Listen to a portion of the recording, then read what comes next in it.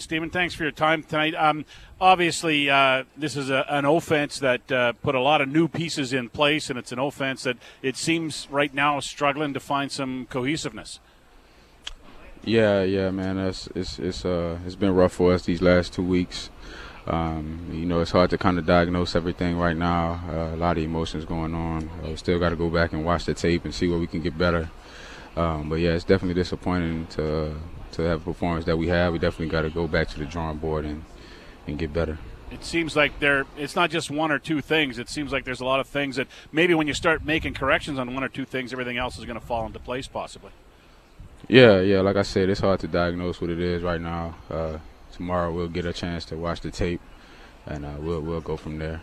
Yeah, I know. I talked during the week, Stephen, and we talked about the energy that is there in practice that doesn't seem to get into the game. And I understand the game is different than practice, but is there still templates in practice that you can still take into a game when it does come to things like energy level and confidence and things of that nature?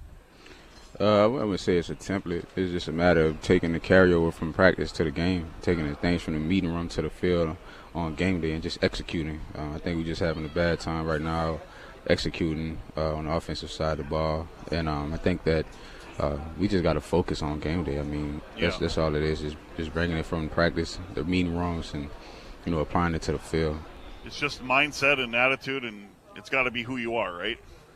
Yeah, that's correct. It's definitely got to be who you are, and it's just got to be a level of focus that we gotta bring during the games. And like I said, that starts, tomorrow. When we watch the tape, we see where we could be better at, and we just go from there. You got an extra day this week. Does that play into your favor to give you more time, maybe to do whatever it is you want to get done? Yeah, obviously it's always good to get an extra day on your body to recover, kind of get it away from the game a little bit, have a day off, and kind of refresh and restart. So it's definitely, it's always a bonus to get an extra day to, kind of revamp everything. Thanks for your time, Stephen. Appreciate it. Yeah, no worries. That is Stephen Dunbar Jr. down inside the Elks dressing room. 5 catches for 46 yards in this one tonight.